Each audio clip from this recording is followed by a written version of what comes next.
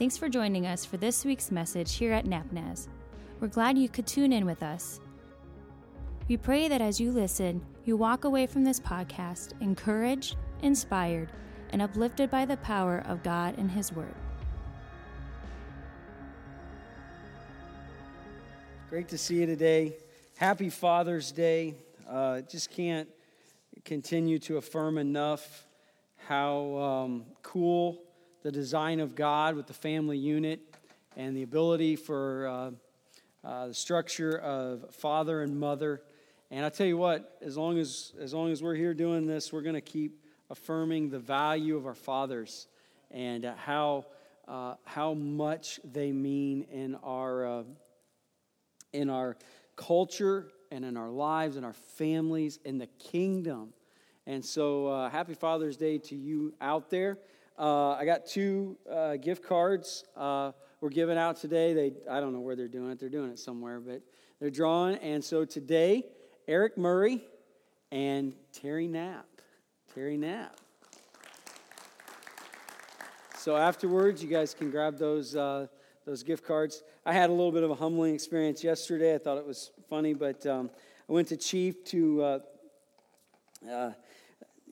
Father's Day. It's like, where do you want to eat? We'll go wherever you want to go. I was like, I don't want to drive. I just didn't feel like driving today. And so I'm like, I'm just going to go to Chief. My favorite meal in the world is steak. So I'm thinking, you know what? I'm just going to go to Chief, find some really good steaks. And I've been charcoaling a lot lately, so I'm just going to charcoal steaks. It's going to be a beautiful, beautiful afternoon. I get there, though, and I'm like, they don't really have what I want, I just didn't want to. And so I'm like, this is an empty trip. I like their cinnamon rolls. I'm like, hey, I'm just going to treat myself to some cinnamon rolls tomorrow morning, So I buy some cinnamon rolls. I'm walking toward the front, and the other thing that crosses my mind is I really like Chief's cookie cakes. Are you with me there? Have you had Chief's cookie cakes? Maybe you need to go try them, all right? So the ones with the frosting that are over the whole thing, right? Not just the frosting on the outside. That's not legit, okay? And so I grabbed the top one, and I knew my wife, if I would say, hey, I would like a cookie cake, she would have driven back and grabbed it. And so I just grabbed the top one that happened to say number one dad. So I get in line, and I'm like, no one knows why I'm buying this. They think it's for my dad, whatever, no big deal. And lo and behold, Cassie Floring's right next to me in line. And so we're chatting for a moment. In my mind, I'm like, dude, bag that, I don't want her to see, because, of course, inevitably, she's like, hey, is your dad in town? You getting this for your dad? I'm like, no, actually, that's for me. So it's totally humiliating, and then she, of course, had to tell the cashier, yeah, this guy's my pastor, and man, what an ego trip guy, right? Buying your own Father's Day cake that says number one dad. But again, guys, we just appreciate you so much. Thank you for what you're doing. And I know a lot of what you do is unseen, and a lot of times it seems like it's unnoticed. But it is invaluable in your kids' lives. And so thank you. So we're thinking through, how in the world do I live in the world? This has been one of the issues that's always been existent in the church since Jesus left his church. Or he didn't leave his church, but he left, and the Holy Spirit is leading his church. And how in the world, what is my relationship with this world I live in, right? And so as we have looked at what Jesus has said the first week, we've realized that a Jesus follower's relationship with the world is a live in, not of, sent into. A lot of times the cliche in Christian circles for years has been live in, not of, right? The more I got to looking at that and thinking about that, I realized that Jesus did say, hey, we live in the world. This world is full of trouble. It's fallen, but be not of it. And what it means by being not of it is the values that this fallen world has espoused, the things they've lifted up, what they think are important, their whole mindset that this is all you have and you got to live to the fullest, regardless of how it affects your neighbor neighbor or your friends or your relationship. Just get all you can get. Dog eat dog kind of mentality, right? The values, the systems of this world. He says, you're not of that. Through my word, I am calling you to what was my original design and purpose. So you live in here, but you're living not of the world's values, but of mine. But yet then he says, you know what though? This fallen, broken, desperate world that's chaotic and messed up, it needs my word. And so I need to send you back into it. So live in, not of, sin into is the relationship that a believer has with the world as Jesus presented it. And you know what? The word clearly shows us that this has been the thing that Christians have wrestled with since the beginning of the church. How do I navigate this? What do I do with this? And so Paul is writing to churches, one in particular, Ephesus and the surrounding churches there. And this is on his mind. It's on the Spirit's heart to communicate through Paul. There are some things you need to understand about how a believer lives in this world, how you figure out what it looks like to be the kingdom in this world. And so we've looked at Ephesians the last 2 weeks to kind of understand what are some of the things that are in play. And they're so relevant, right? Last week we talked about prejudice. Like the kingdom is just, prejudice does not exist. It destroys any kind of prejudice that would have existed then and still exists today. Because guess what? If there's a fallen world and there's sin, one of the things that sin manifests itself with is in prejudice. Whether it be ethnicities, whether it be class, social class, whether it be economic status, whether it be any of those things, sinful people, pride rises up and it makes us feel better to think we are better or superior than somebody. That's just sin. And the kingdom comes along and says, nah, There is no Jew, Gentile, slave, free, male, female. I mean, he's just breaking down all of the walls that societies build up and cultures build up. Talked first week about discernment, about God's Spirit giving us a spirit of revelation and wisdom and opening the eyes of our heart to be able to navigate through this. But what I want to talk about today, I kind of want to set a narrative that existed before Paul wrote what he did to the Ephesians, or as he was writing to other churches. There is this key narrative that exists. How we live in, not of, sent into. The prayer that Justin read earlier that Jesus prayed. Remember Thursday night, the Last Supper, headed to Gethsemane. Last words, last thoughts, weighty stuff. And he's praying for the disciples and for us. If you remember what is on his heart, what is on the heart of God before the cross? This is central to what is on his heart. He prays this. My prayer is not for them alone, the disciples. I pray also for those who will believe in me through their message. That's us. The message has continued from the apostles all the way down to us. He's praying with us in mind that night. And he prays this. That I pray that all of them may be one, Father.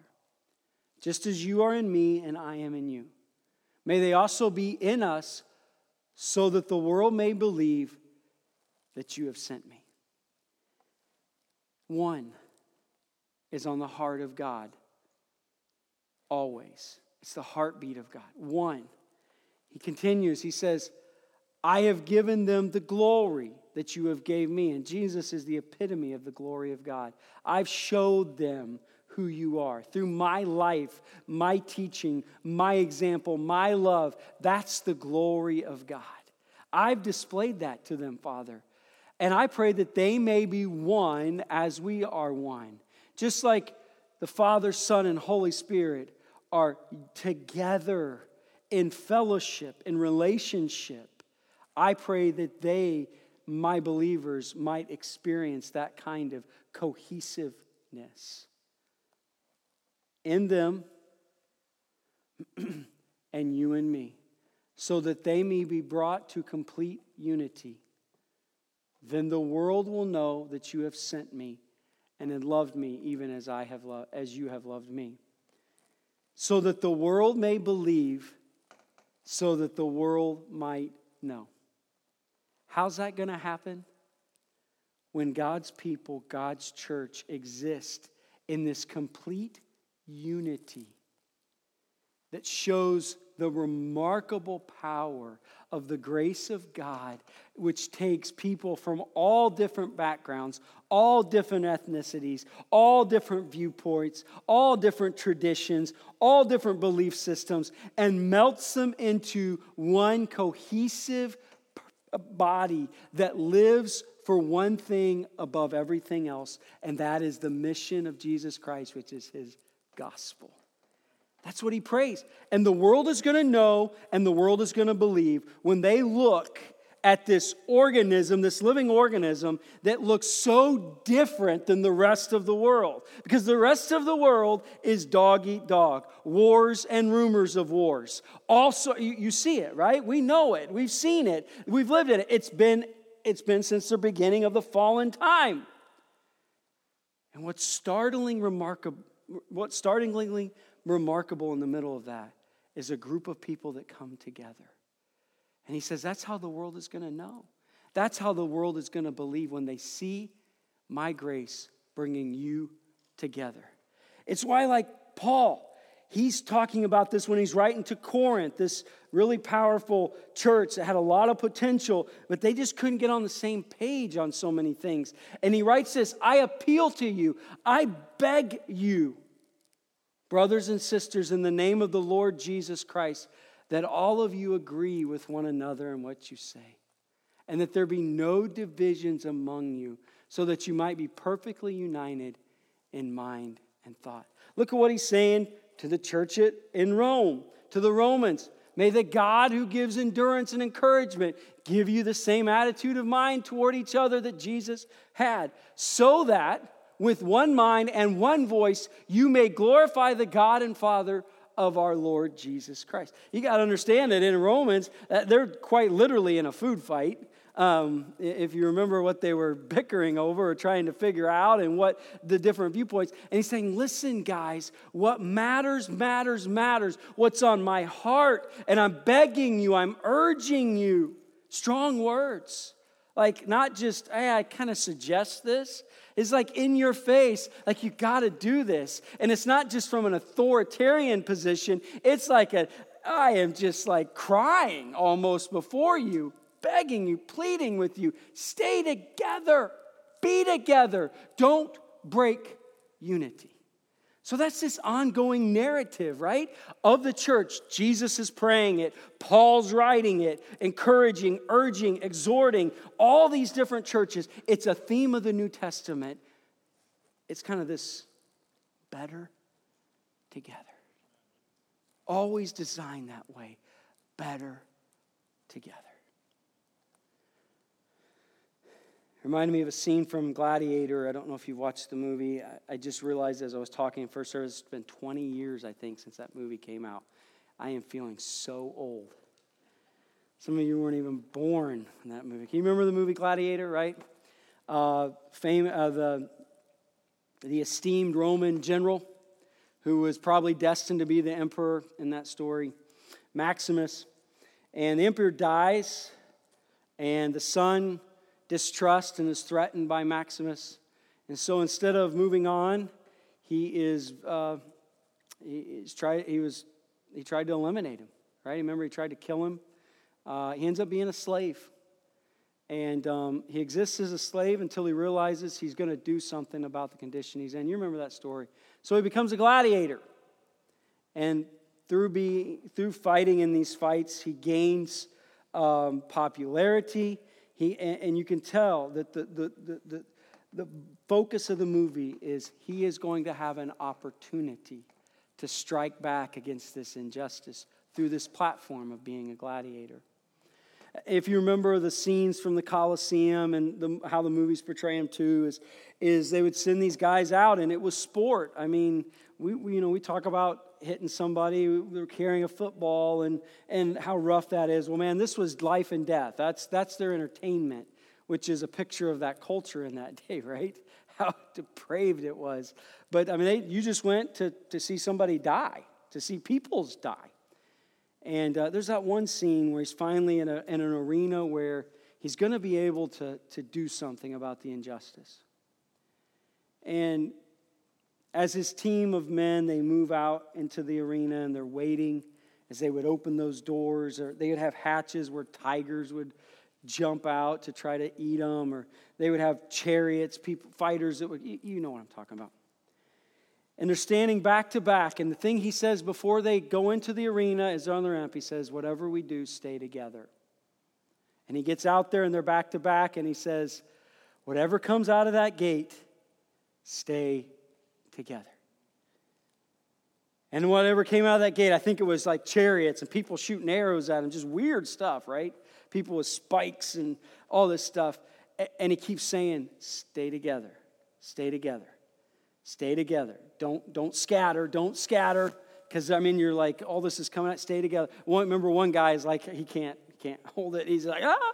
And he's just eliminated, killed immediately when he scattered. Stay together, stay together. Until that last moment, right at the right time, he says, now. And they fight and they win in that arena. I've never forgot, whatever comes out of that gate, stay together. That's the idea here, that Paul is trying so hard to echo Jesus' mission that we are better together. The intent of God was to keep his church together. Paul Bilheimer might be very well right when he says, the continuous and widespread fragmentation of the church has been the scandal of the ages. We always are hearing about a lot of scandals, right? Turn on the news, this scandal. Did you know this person, this scandal, all this.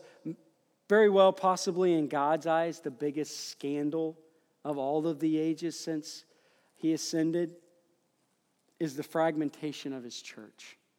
Absolutely scandalous to see his intent was one. And now there's how many hundreds of denominations that exist even in our just United States? Like, even the church has trouble getting along so often. That's scandalous in God's eyes. I think he's right. It's been Satan's master strategy. The spirit of disunity, I'm quoting Bilheimer, probably has caused more souls to be lost than any other sin combined. Jesus said a house divided cannot stand. It cannot last. And the same is true for the church. I mean, think about this. This is your garden variety picture of Jesus, right? A painting that's kind of, I don't know, this doesn't look like a famous painting to me, but it's a picture, right? Last 300 or 400 years, this is how we've characterized Jesus in art, right? When you walk through the pearly gates, don't look for this guy. Probably didn't look like this. But that's how we understand him to look like, right? Just think about this. This is what the world needs. Just follow me. I'm not saying this. Don't hold me to this guy. This is what the world needs to see, right? We believe that. We know that. Amen? Need to see Jesus. Jesus. But what happens with this church is we become divided. We get crossed up. We separate. We argue. We bicker. We don't stay together on the same page. And so often this is what the world ends up seeing when they look at the church. Bits and pieces, some kind of truth here and there, but no real power, no real togetherness, no real like, wow, those people are just loving one another, bearing one another's burdens. They are one anothering one another. And it's such a powerful thing. Look at they're just on point and on mission. Normally what they see is this a lot of times, right? And so the world can't see and the world can't believe because we don't have unity. What we need to keep focused on is there's one enemy and there's one mission. There's one enemy and there's one mission. We wrestle not against flesh and blood. Your neighbor's not your enemy. The church down the street is not our enemy. The person who looks different, votes different, and acts different than you is not truly your enemy. There's one enemy. Amen? There's one mission. That's to be the city on a hill. City on a hill. The light of the world, the salt of the earth. The thing that shows and proclaims the gospel of Jesus Christ. One enemy, one mission. I don't need to tell you that life is difficult enough as it is to try to stay together. It just is. But then 2020 has happened. And it's so much more difficult. Is it not? Anybody ever lived through anything like this? No, I've talked to you. Some of you that are senior, older than me, seen a lot more. You're like, no, I've never seen anything like this. It's already hard enough, and then a word nobody recognized, COVID. Now we all know what it is, right? And what's happened with COVID? What happens with a fallen world? We see things different. We polarize. And then we fight. Every day you turn on whatever news or whatever thing, and people are fighting about COVID. And we all have different opinions about it, do we not? We all see it different. It means something different to us in so many different ways. And when there's differences of opinions, what can so easily happen? Division, discord, right? And our world is fighting about this. Throw that into the mix of an already unbelievably contentious political scene, right? I've been around 41 years. I've never seen it anywhere. Like, this is off, it's just off the rails.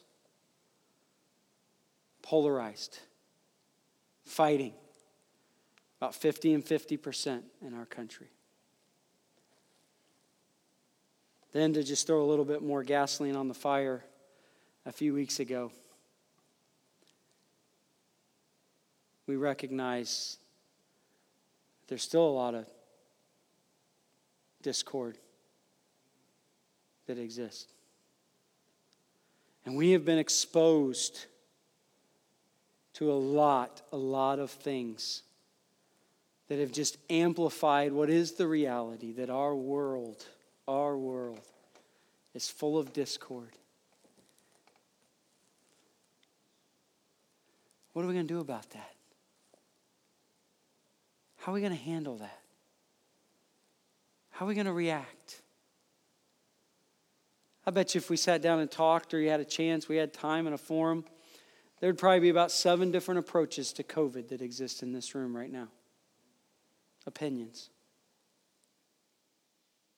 How are we going to handle that and be the one that Jesus called us to be? Are we going to do that? Are we going to be able to do that? Right? Because whatever's going on, He's still calling us to stick together, to be better together, to believe and know something's greater than whatever this world is offering. I like, for me, what the church has consistently turned to, the words of Augustine. This isn't in the Bible, but the theologian Augustine kind of developed this, and it's been a guiding light for us for well over 1,000 years. It's kind of this principle. In this matter of staying one, of hearing Jesus' prayer and Paul's admonitions, the Spirit's heart for His church. In essentials, unity. Essentials. Jesus, the divine Son of God, the Savior of the world, the only hope of the world. The fact that what you and I need more than anything else is just Jesus. I mean, we need His love and mercy and grace always, continually. He is what we need. That's essential. The triune nature of our God, who is Father, Son, and Holy Spirit. The reliability, the trustworthiness of His Word that tells us everything we need to know about salvation and how to live out in this world. the promises of God for here, now, and in the future. Those are essential things. The church that he's brought together and its mission in the world, the gospel, those are essential things.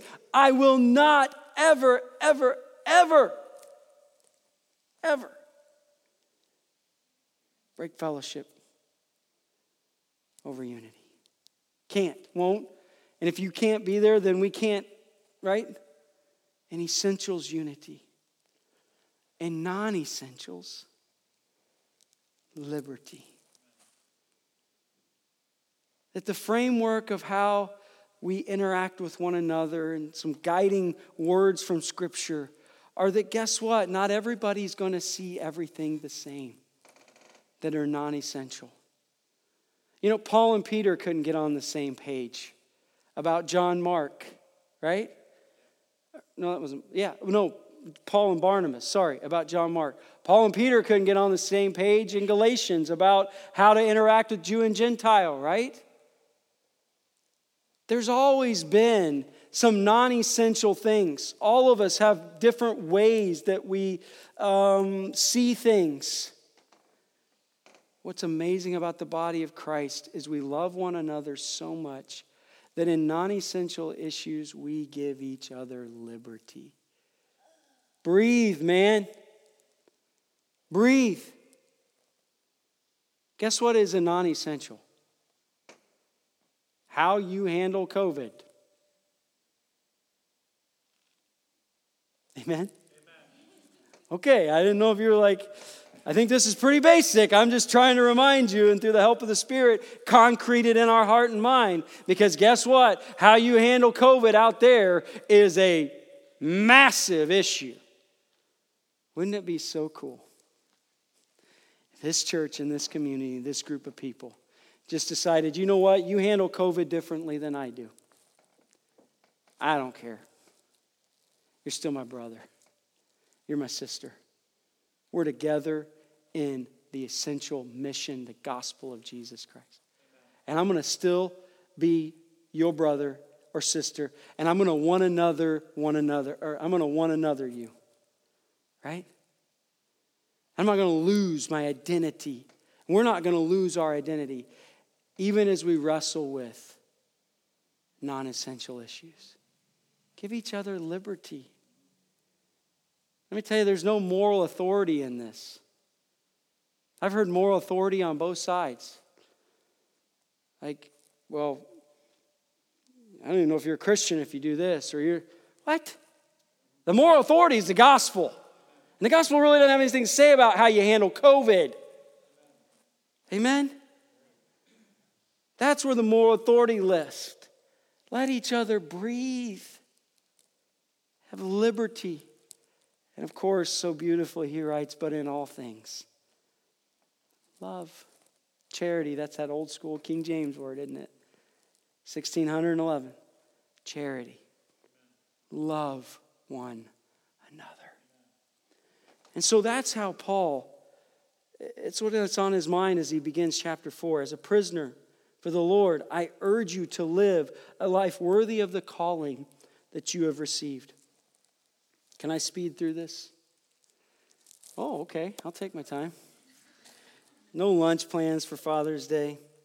When he's saying I'm a prisoner, listen, if I'm in the worst situation, I'm still living this out. I'm walking worthy. This is applicable to all times, all periods.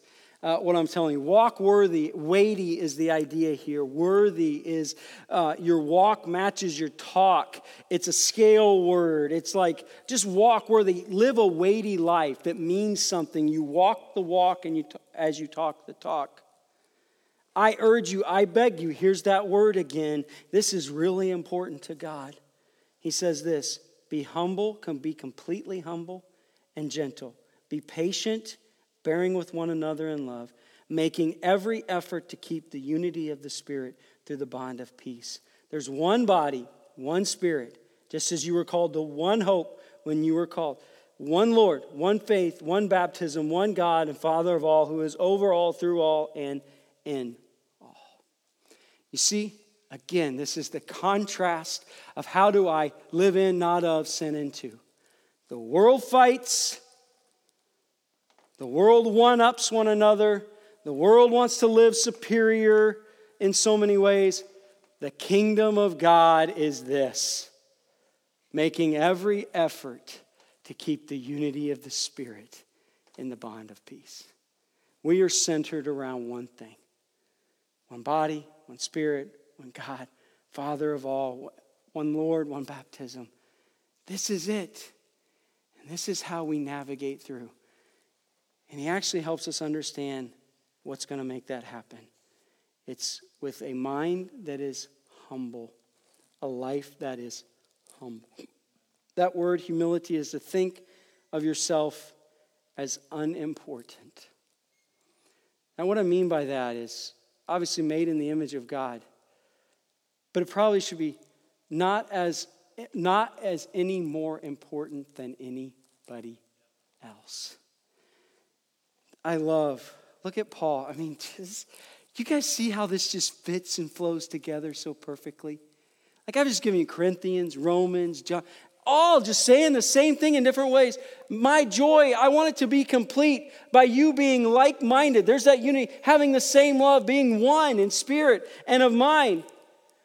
Do nothing out of selfish ambition or vain conceit. This is what destroys one, is when people aren't humble, or rather in humility, value others above yourselves, not looking to your own interests, but each of you to the interests of others. You know, humility is not thinking less of yourself, it's just thinking about yourself less and thinking of others more. Humility means I don't have to have the loudest voice in the room.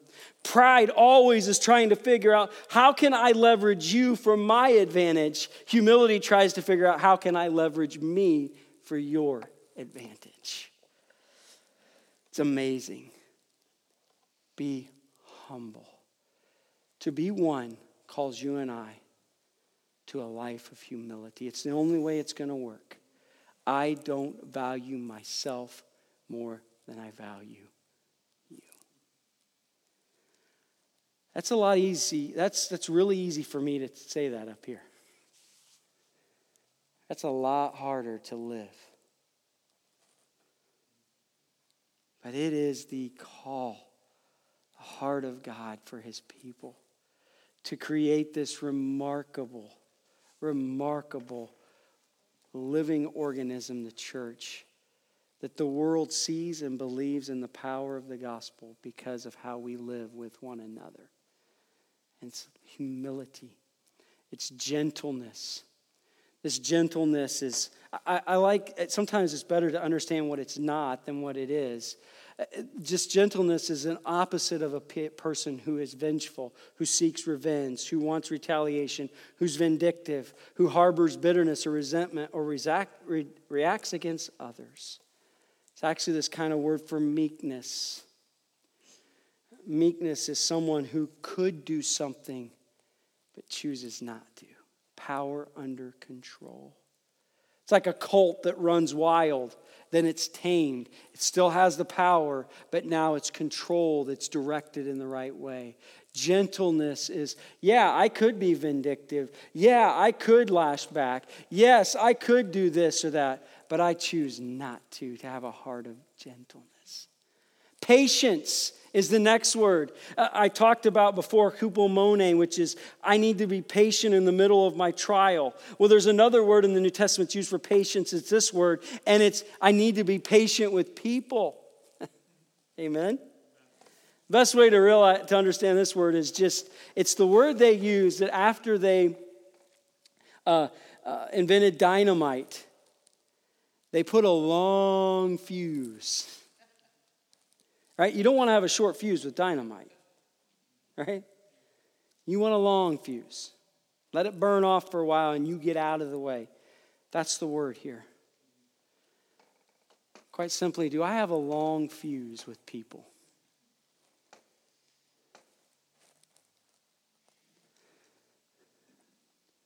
Lord, help me.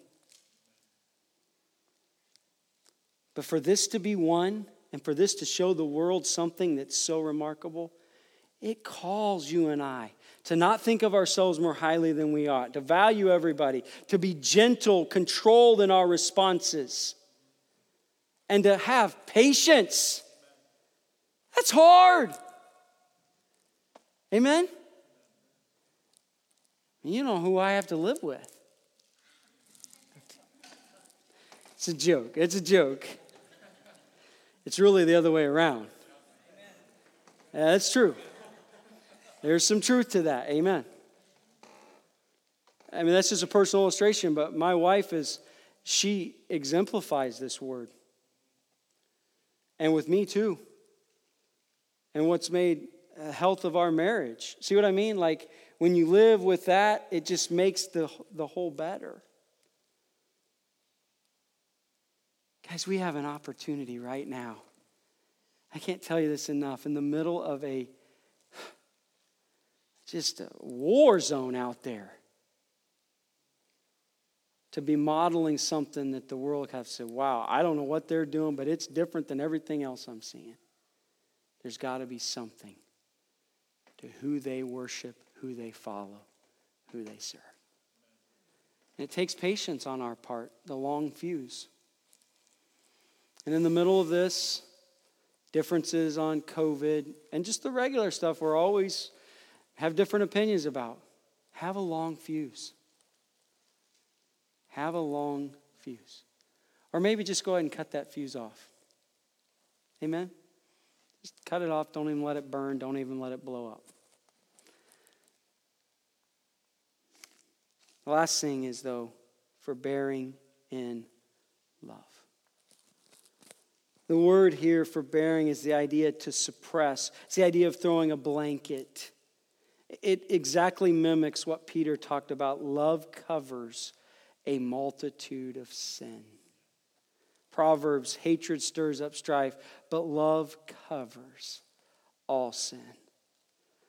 It's this idea, hey, not only can I endure this, not only can I take it from you, the difference of opinion, but I can love you in the middle of it. And he says that as we have this attitude, we then make every effort. We train. We're intentional about keeping the unity of spirit in the bond of peace. Peace is not the absence of conflict, right? Peace is reconciliation. Some people say, well, I'm just going to keep the peace. You know, you've met those people like, I ain't saying nothing, I'm just keeping the peace. You didn't really keep any peace. You just avoided what was there. Peace is actually reconciling the differences of opinions, right? All right, you think this way, or you have this attitude, I have this attitude, let's fix this. And all married people said amen. You're not really keeping the peace, amen? You're just avoiding it because it's coming up sometime later down the road. Reconciliation. I will make every effort to keep this unity as the Spirit helps me to keep peace with you. So if I feel like, hey, I just feel like there's something between us, making every effort calls me to initiate a conversation. Hey, I just want to make sure we're okay. I know we disagree about that, but I just want to make sure we're okay. That doesn't mean that you agree on everything, but it means you have unity and fellowship. You are one. Families don't we just don't agree on everything, but we're still family. We're still one. That's what this means. This is how, if we'll follow the life of humility, gentleness, patience, forbearing in love, the one that Jesus prayed for and longs for can happen. And this is basically what I would just simply say. Staying committed to one another is the only way to bring the kingdom. I mean that. I look at the book of Acts, how they changed the world, started to change the world. What was a common phrase? They were all in one accord. The power of God's Spirit to change the world for Jesus Christ and bring the kingdom happened when God's people stayed together. And when they were together, the Spirit did miraculous things through them. One means power in the Spirit. And I would say this, just closing. When the church is one, the world sees Jesus. Instead of this, I'm not sure what that's about. All I hear about is what you guys are against, not what you're for. So many different things we could say about what the world sees the church as. It's kind of like this. When we're together, we look like, I'm sorry, I don't have a picture of the whole Jesus. They see him. They see him. And he prayed, if you're one, the world might see, might know, the world might believe that I am the one. This has been on my heart. There's no class handbook for pastoring through a pandemic. But I know, God, just keep us together. We're not going to agree about some of this stuff. No way. That's okay. We do have to be united in the gospel, in the work of God in our life, the Spirit, in the mission of Christ. Keep us there. Keep us one. I'm telling you, I feel like in this increasingly dark world, the church has an opportunity to model something. Ben always says, you know, what is it you say about the dark and the light? The light that shines furthest shines brightest at home. The light that shines furthest shines brightest at home. We can show our community something that's different. What is that? That's Jesus. I know we don't have a lot of racial issues here. They might exist, but they're not on our front page as much, right? In Napoleon. We have a lot of prejudices, though. And racism is included in that. We can model something that the church should have always been modeling, right? One. We just have so many opportunities. If we'll stay together, we're better together. Let's sing as we go, just this little chorus. Thanks again for listening in today. And thanks to those who give so faithfully, so that together we can continue to be the light of Christ in this generation as you sow into the life and mission here at NAPNAS. If you feel led to give or to learn more about NAPNAS, simply head to napnas.org. There, you'll find previous messages as well as everything going on in the life of the church. And if you found value in today's message, would you share this with a friend or on social? Because it is together that we exist to help people take their next steps in a transforming relationship with the Prince of Peace and King of Hope, Jesus Christ.